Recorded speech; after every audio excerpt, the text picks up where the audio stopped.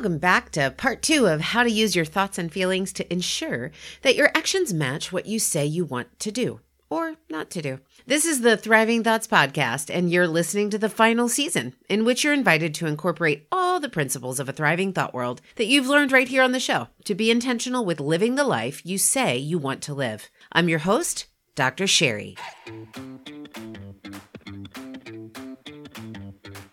Episode 206 is a prerequisite to today's intentional practice. I trust you've completed your intentional practice described in that episode.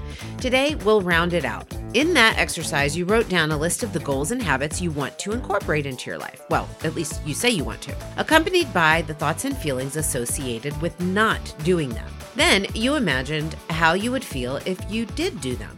Proud, motivated, inspired, confident, etc. Today, you're going to learn a key thought strategy that, when deliberately and consistently rehearsed, will produce the doing that you so desire. In all things, you have a choice.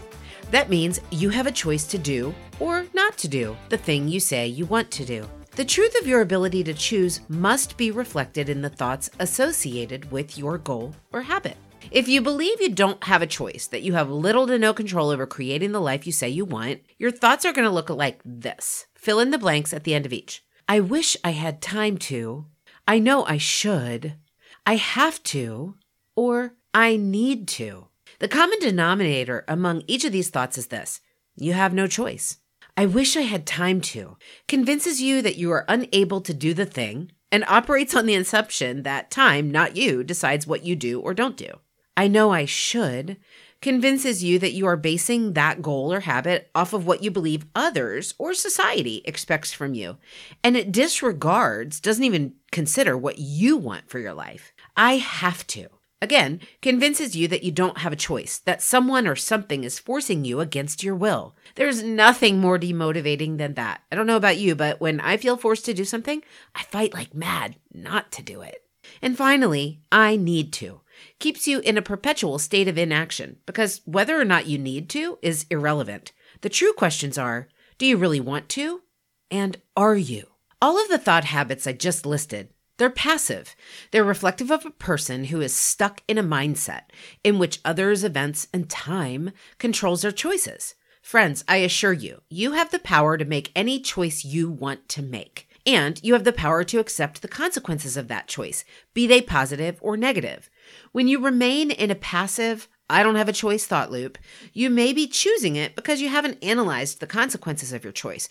Or you have, and you think you can avoid them, so you then avoid making the choice, which keeps you in a state of inaction and perpetual dissatisfaction. You are in charge of your life. If you get nothing else from this podcast, get that. It's a huge responsibility, yes, because it means you're responsible for doing what you say you want to do. You're responsible for your happiness and fulfillment. No one, no thing can give that to you. When we shift our thoughts toward active ones, empowered by choice, they start to look like this. I am blank today by doing this. We set about in our minds that we are going to do the thing, and not even that we're going to, that we are doing it. And we accept the things, habits, or thoughts that we must sacrifice in order to do that thing. Your thoughts, when positioned in active form, set you up for success by inviting you to get rid of anything that may hinder you. Old thoughts, alternatively, are filled with excuses, and they invite you to look for all the reasons why you can't do the thing you say you want to do. Another active choice-driven thought is this. I choose to sacrifice this so I can do this. Be honest with yourself. Yes, in all likelihood, you will have to sacrifice a habit in order to incorporate a new one. You can't keep practicing an old one, yet claim to want a new one. Well, you can, but you'll just be lying to yourself, and you're worth more than being lied to, especially by you. Write your alternative thought on the worksheet you started from the last episode. Ask yourself, is this active, meaning you're using a verb that connotes action in the present, not the past or the future? And is it empowered by your ability to choose, using the I in conjunction with your verb selection, and reflective of the habits you're sacrificing in order to pursue the one you say you want? Dieter F. Uchtdorf said, "You have agency and you are free to choose, but there is actually no free agency. agency has its price. You have to pay the consequences of your choices.